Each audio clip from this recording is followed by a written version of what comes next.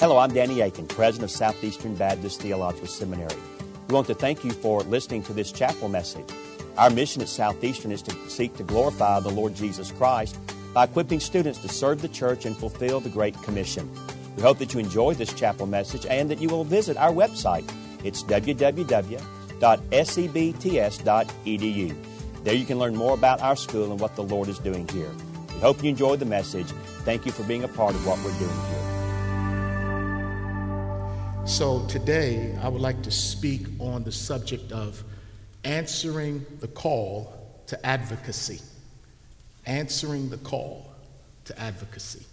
Let's pray. Father, we thank you for the gospel, for it truly is good news. And Lord, we can't even spell gospel without the word go. And we thank you for this institution's commitment to go with the gospel in Jerusalem, Judea, Samaria, and even to the uttermost parts of the world.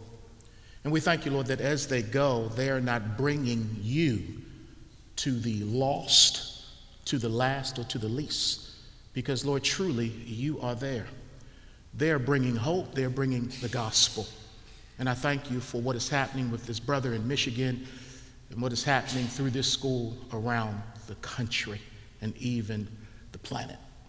Would you continue to bless them to be a blessing? May this message, Lord, fall in line with how your Spirit is working here. May I stay in step with him. Thank you for your word. It will not return void. Bless your people today. Open up our eyes where we may be blinded. Open up our ears where we may be a little deaf. And soften our hearts where we may be a little hard. And when it's all said and done, would you produce fruit? Some 30, some 60, some 100-fold. You're speaking now. You're using a broken preacher. And Lord, I pray that you get the glory, for it's in Jesus' name that I pray. Amen. It is my understanding that in the early 1900s of this country, that in order for a patient to leave a mental institution, he or she would have to pass a very simple test. And what the caretakers would do is that they would take the patient into a bathroom. They would turn the water on and put the stopper in the sink. And they would allow the water to overflow onto the floor. And as the water kept running, the spill kept spilling. And the caretakers would give the patient a mop. And they would say to this person who was hoping that it was their time to leave the institution, they would say to that person, mop up this spill. We'll give you 30 minutes to mop up this spill. And when we come back, we'll determine the status of your exodus. So in 30 minutes, the caretakers would come back. And if they came back into that bathroom and that patient was still mopping up water without having turned the water off, then that would tell the caretaker that this person is not ready to go back out into society, because they did not display the reasoning in order to not only mop up the problem, but stop the problem at its root. And when I was trained in ministry, I was trained a lot like that. I was trained to mop up spills. Oh, I was good at mopping up spills, but I wasn't trained to see the causal problems that caused the spill in the first place. I wasn't trained to go upstream and find out why kids are being pushed into the river as opposed to just being downstream, pulling them out of the river. And so I believe that there is a need for both, that we need to mop up spills, but we also need to learn how to turn off the water. We need to know how to pull people out of a river, but we also need to know why they're being pushed in the river in the first place and to even stop that. And when we think about ministry, God has called us to good works.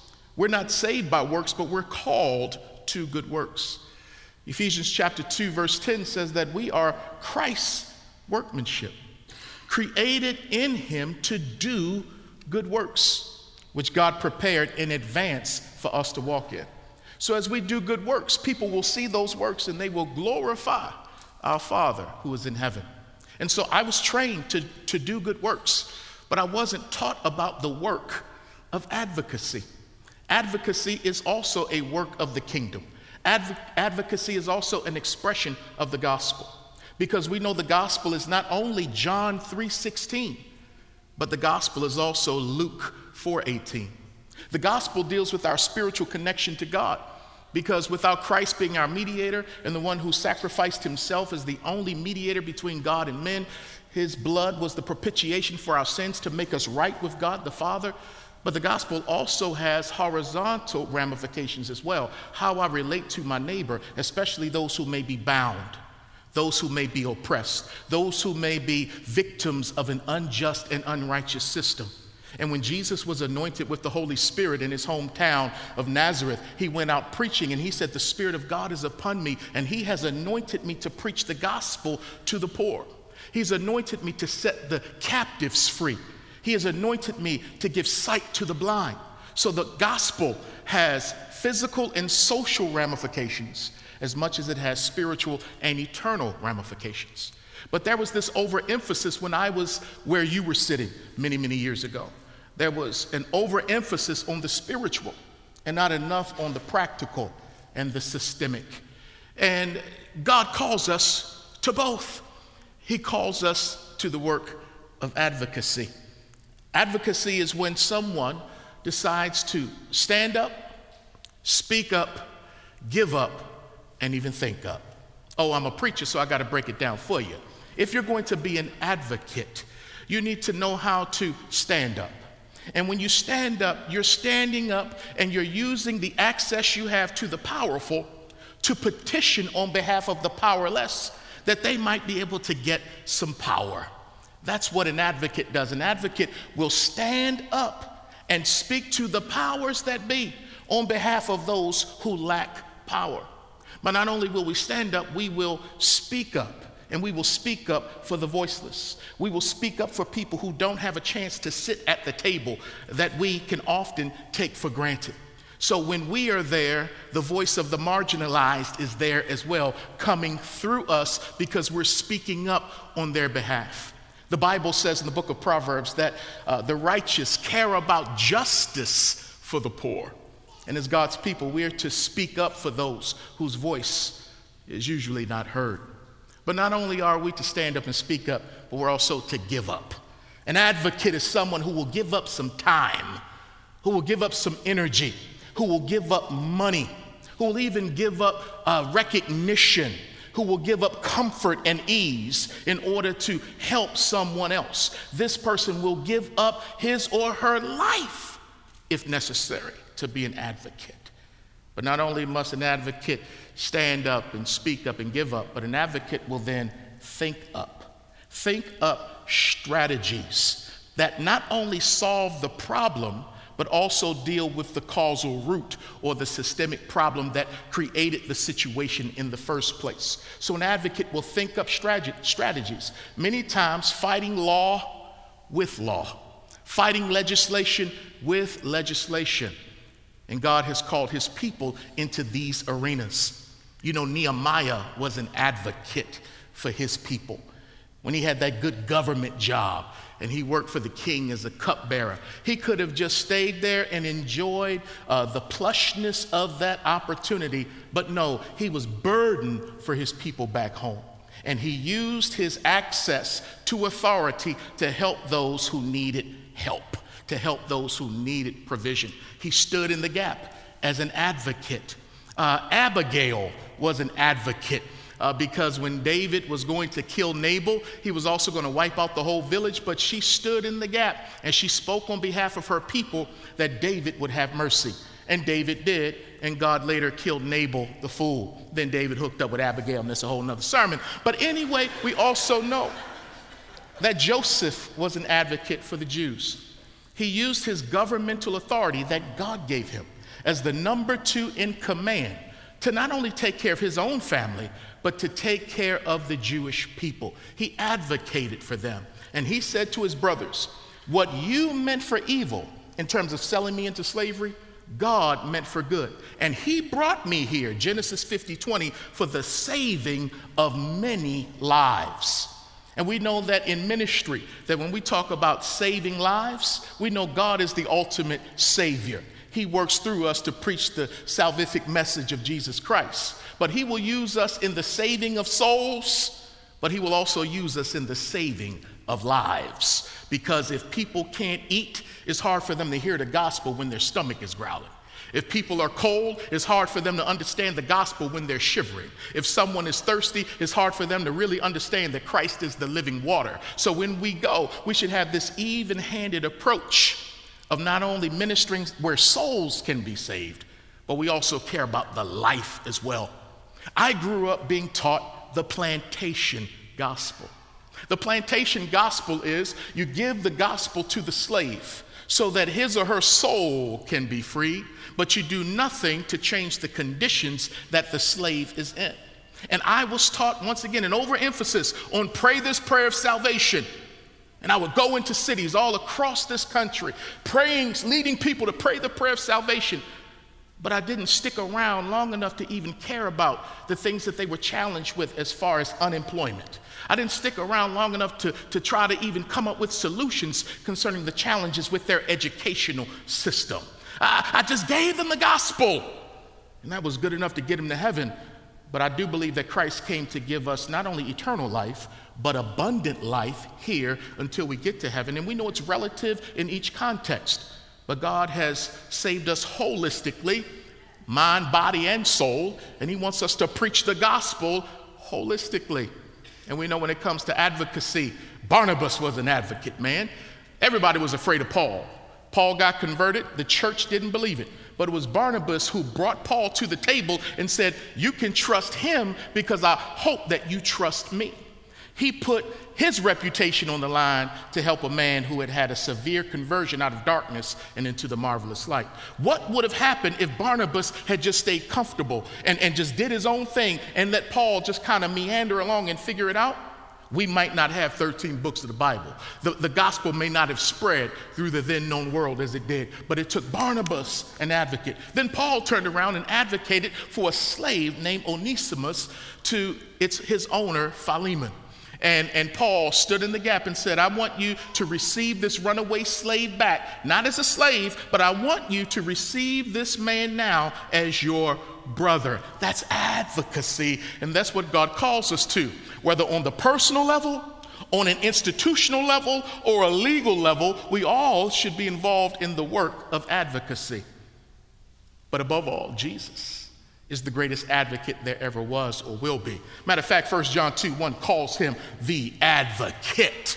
He's our defense lawyer. He goes to God the Father on our behalf. In the book of Job, he was struggling. He said, I wish somebody could lay their hand on God and lay their hand on me. He was crying out for his Redeemer. He was crying out for Jesus, the Son of God, the Son of Man, who could lay his hand on God because he was and is God, who could also lay his hand on man because he became man. Jesus advocated for us who needed somebody to stand up for us, somebody to speak up for us, somebody to give up for us. And we thank God that Jesus is our advocate. And he calls us to go out and be like these men. But I also need to tell you, with my time remaining, there's a mighty lady in Scripture named Esther who was an advocate for her people. And so go with me into a familiar story that may come across this morning with an unfamiliar twist. So I pray that the Spirit of God will minister to you as he has with me from this story and how advocacy leaps off the pages. We see in verse 1 of Esther chapter 4, it says, when Mordecai learned all that had happened, he tore his clothes and put on sackcloth and ashes and went out into the midst of the city. He cried out with a loud and bitter cry. So we see Mordecai's mourning. Why is he mourning? Well, if we were to take the time, we could look into the setting of Esther. And just to set it up briefly, we know that the Jews had gone into Babylonian captivity because of their disobedience. But as Jeremiah prophesied, that captivity will only last 70 years. And so the Babylonians were defeated by the Medo-Persian Empire. And when the Medo-Persian Empire came into power, God moved on the heart of the king to allow the Jews to go back home to Jerusalem. There were 3 deportations back to Jerusalem, one under Zerubbabel, another under Ezra, and the third under Nehemiah. Well, one group decided to stay in Persia, and that is this a group of people we see in the book of Esther. They did not go back when they had an opportunity to return home. So as they are there, they are becoming meshed into the society. They are becoming one with the culture, yet remaining there, attaining their distinctiveness as God's people. But there came a time when Mordecai, who was a Jewish man, who may have had a government job because he found himself in the gate when we read the narrative. And while he's there, there's a man named Haman who comes, who's the king's number 2 man. And everyone is bowing down to Haman except for Mordecai. This causes Haman to be livid, and he not only makes a plan to kill Mordecai, but to kill all of Mordecai's people, being the Jews. And so he goes to the king because he has access. He devises a plan so that a decree can go out that within 11 months, all of the Jewish people, children, women, and men would be killed, and they could not defend themselves. And so when this decree went forth, when the Jews heard it, when Mordecai heard it, he began to grieve and to lament. How would you feel if you heard a decree from Washington that people who are 6 feet and over will be killed in 6 months? You would walk around lamenting. Or if they said, we're going to kill all brunettes in 6 months, you'd find your way to the beauty shop and, color your hair. You would do whatever you could. But when people hear that there are laws about immigration that are affecting children who came through the DREAM Act, and they're not sure what's going to happen with their future, and they're unsettled, this is that 100 times over, because they're being told you're going to be annihilated. And what you have just read is systemic oppression. What you just read is state-sanctioned genocide.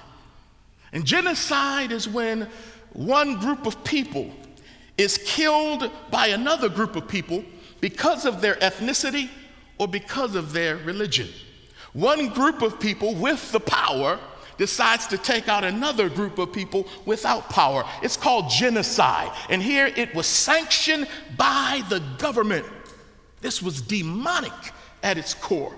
Because not only the killing of God's people, people made in his image, all of us are image bearers, but these were the Hebrews, the people that God gave a covenant with Abraham to bless every family on the earth. And those who bless Abraham will be blessed, and those who curse Abraham will be cursed. This is originating from Satan to kill God's people, because in Satan's strategy, he's trying to kill off the Messiah and those who are related to him. But God has a plan. So Mordecai is mourning.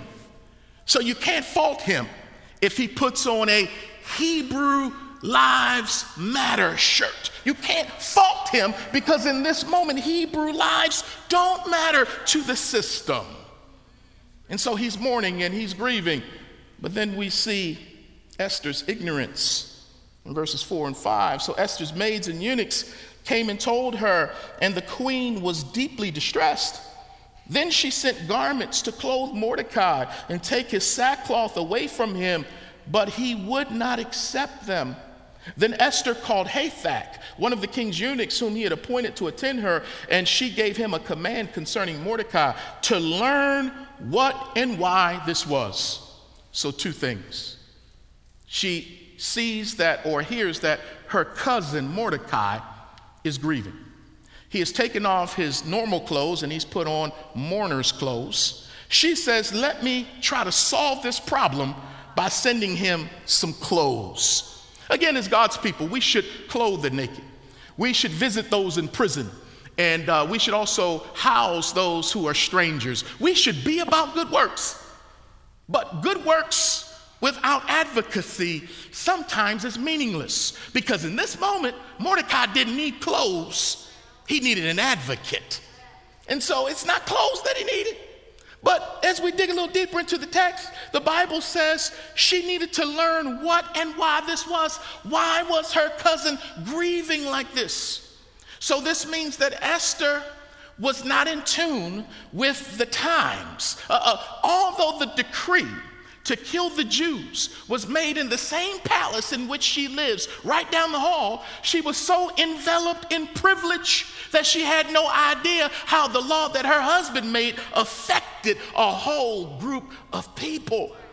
And so she was oblivious to what was happening, because the things that don't affect us many times don't move us. That's somebody else's problem. I don't have time to even read that, look at that, or go there. Hey. And so Esther, she didn't know what was going on. And a lot of us don't know what's going on. No wonder Marvin Gaye wrote the song, "What's Going On?" And let me tell you what's going on. Picket signs and picket lines don't punish me with police brutality. But come on, talk to me so you can see what's going on. He wrote that because a lot of the world, they don't know what's going on.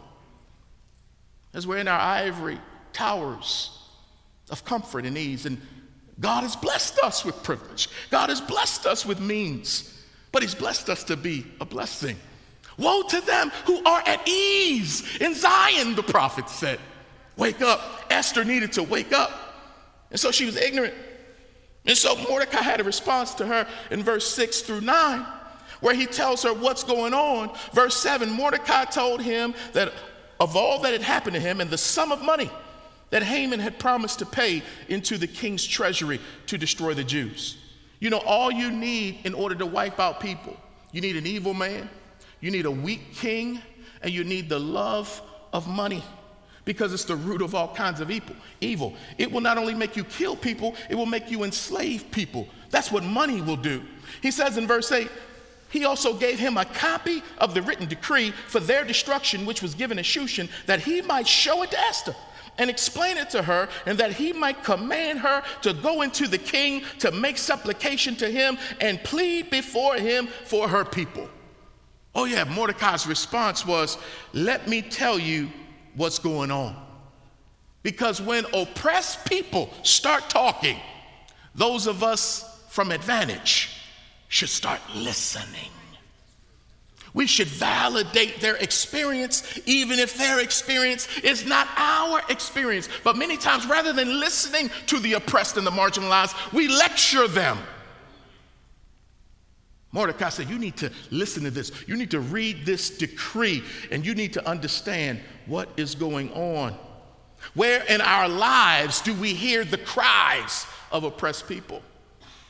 Are our lives proximate to hurting people, or do we only hang out with people who look like us, who go to church like us, who vote like us, who listen to the same kind of music that we do? Because if we only hang out with people who are like that, who are like us, we'll then start thinking that God is like us and only God is for us. But one of the reasons we do global missions is we get to see how big God is, and he blows up our little worldview to see that he's everywhere and he loves all people, not just us.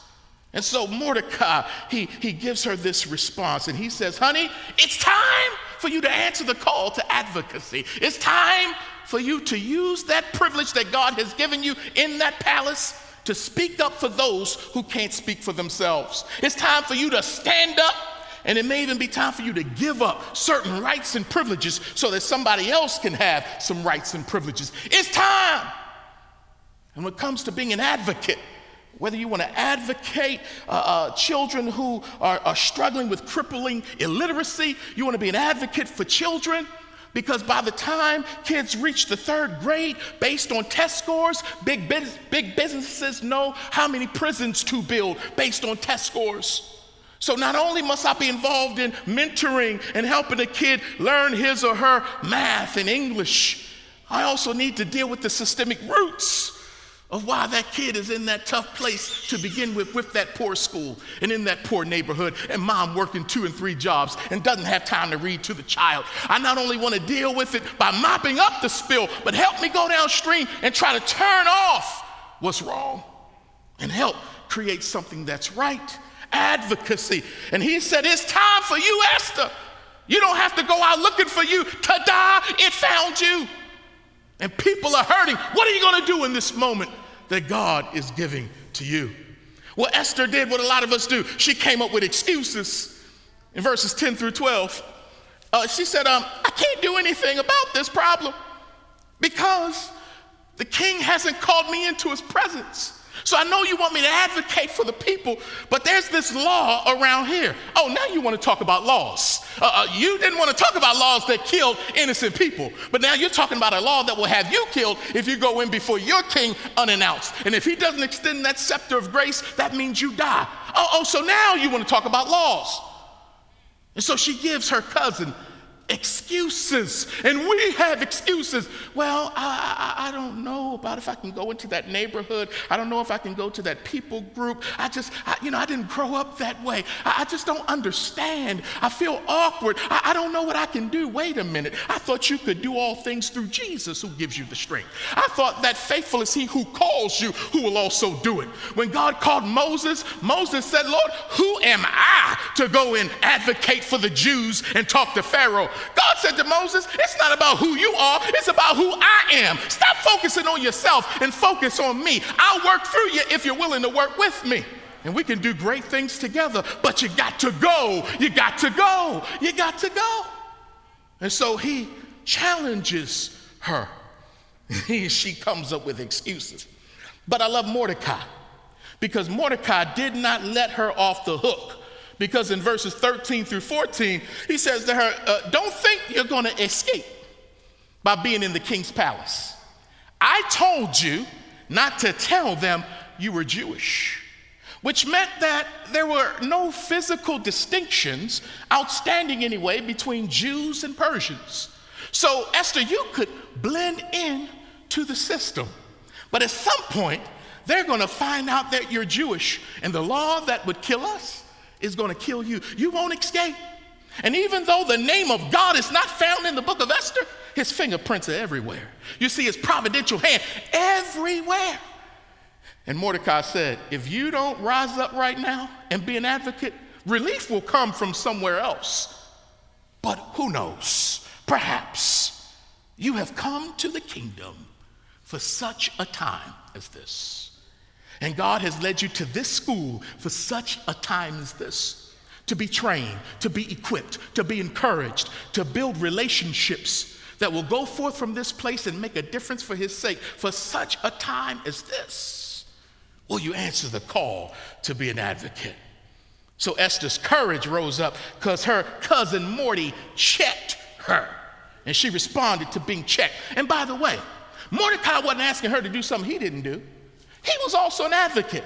Man, what are you talking about? There was this plot to kill the king.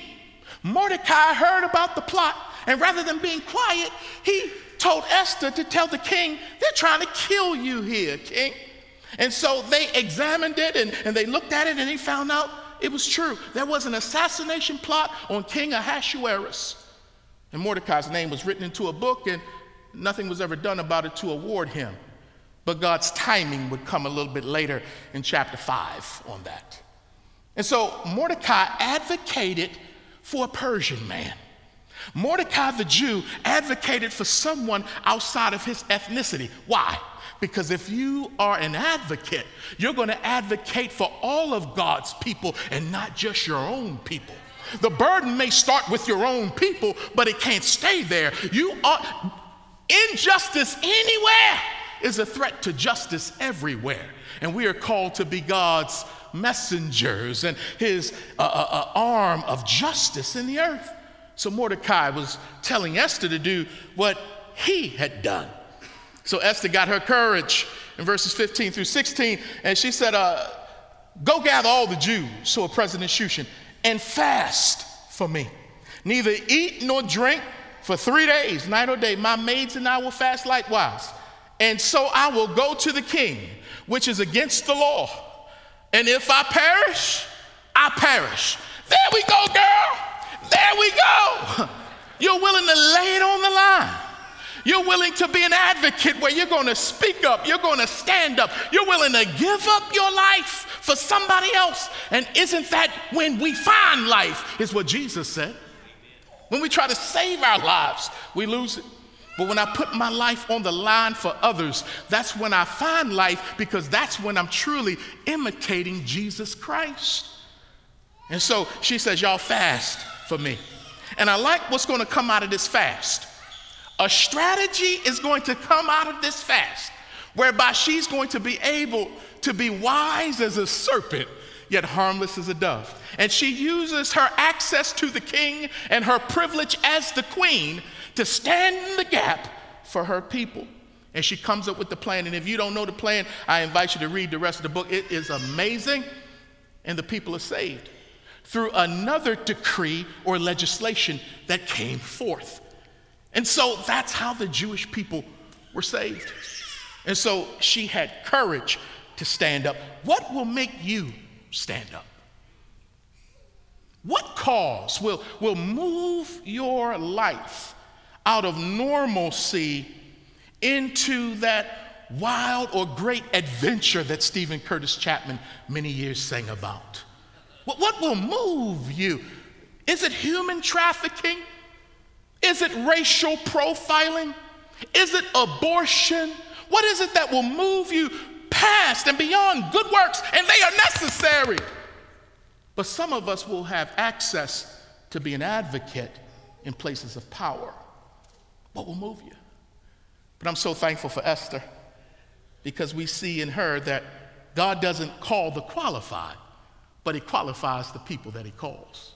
What we see in Esther is that the greatest ability is availability. Here I am, Lord, use me. And what I see in Esther is once she was afraid, but now she's courageous. And a leader is not someone who doesn't have fear. A leader is someone who won't let fear stop him or her from doing what is necessary and courageous. You know, I'm going forward. My knees may be knocking, but I'm going forward in Jesus' name. And watch my help come and give me strength. That's what happened to Esther. We saw that she was an advocate who chose to stand up, speak up, give up, and even think up a great strategy. Oh, when I was growing up in Baltimore, Maryland, we had to be street all-stars. You had to be able to play 3 sports on the street: basketball, baseball, and football. And when it came to basketball, I was naturally right-handed. I would drive to the right. I would shoot with the right. I would dribble behind my back with my right hand. I would even learn how to finger roll with my right hand like George Gervin. Oh, I went back too far for some of y'all. George Gervin mastered the finger roll. You could finger roll from the free throw line. Oh, I learned how to use my right hand good. But I realized that if I was really going to be dangerous on the court, I had to develop my left hand. Because if I just kept my right hand, then the defender would know which way I'm going and could stop me, and I would not be as effective. So I had to learn how to dribble with my left hand. I had to learn how to shoot with my left hand. I had to learn how to go behind my back with my left hand. And yes, I had to learn how to finger roll with my left hand. And once I had a right hand and a left hand, brother was dangerous on the court. Oh, I just stopped by here today to tell you that I wasn't trained in ministry to have a left hand. I was only trained with my right hand. And I thank God for my training, but God is showing me now that there's more than having a right hand. You've got to develop the left hand of advocacy. But I have to warn you that as you develop your left hand, those on the right will call your names. When you develop the left hand of advocacy, they'll say that you're liberal. When you develop the left hand of advocacy, they'll say that you're a Marxist. When you develop the left hand of advocacy. They'll say you got away from the gospel, and they'll start calling you names, but you just tell them, if you're going to call me anything, call me a child of God. I don't really care what you call me, because God has called me to be an ambidextrous ambassador, using my right hand and my left hand. Paul said that in 2 Corinthians chapter 6, verse 7. He said we have weapons of God in our right hand and in our left hand. Oh, Southeastern, I just stopped by here today to encourage you. Use your right hand to do good works, but develop your left hands to do advocacy. And watch God tear down strongholds in his name and see the captives set free. Hallelujah. Amen. Yeah. Let me pray for us. God, we thank you for what you're doing in the earth. Thank you for how your spirit is moving in the body of Christ, where we are confessing and repenting of things many times we've never seen before or admitted to. You're doing a new thing. You're doing a new work. You're answering the prayers of our ancestors to bring healing into the church, to bring unity into the church so that there may be healing in the country. Lord, continue to inject the body of Christ, the central nervous system of this country, with power from on high, whereby we are more concerned with being a witness than with our whiteness, where we are more concerned with being a believer on the front lines than about our blackness. And our whiteness and our blackness is important. It's just secondary to who we are in Christ. Teach us, Lord, to love people where they are. Teach us, Lord God, to have eyes of vision for them, that we can see where they can be, not only with the help of the Lord, but with our help. Use us, transform us, change us. Thank you again for this institution. Bless them exceedingly. In Jesus' name I pray. Amen. Thank you again for listening to this chapel message from Southeastern Baptist Theological Seminary. If you are thinking about theological education on the undergraduate or graduate level, including doctoral studies, we hope that you consider us. If you also find these chapel messages encouraging and a blessing to your walk with Christ, we hope that you will consider financially supporting Southeastern. Our graduates are literally serving the kingdom across this globe, working to carry the gospel of Jesus Christ to a lost and dying world. Your gifts will help to train more, and they will serve as a worthwhile investment in God's kingdom. You can find more information about attending Southeastern or supporting us financially at www.sebts.edu.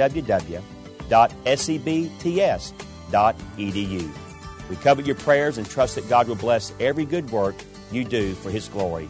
Thank you for joining us in our chapel services.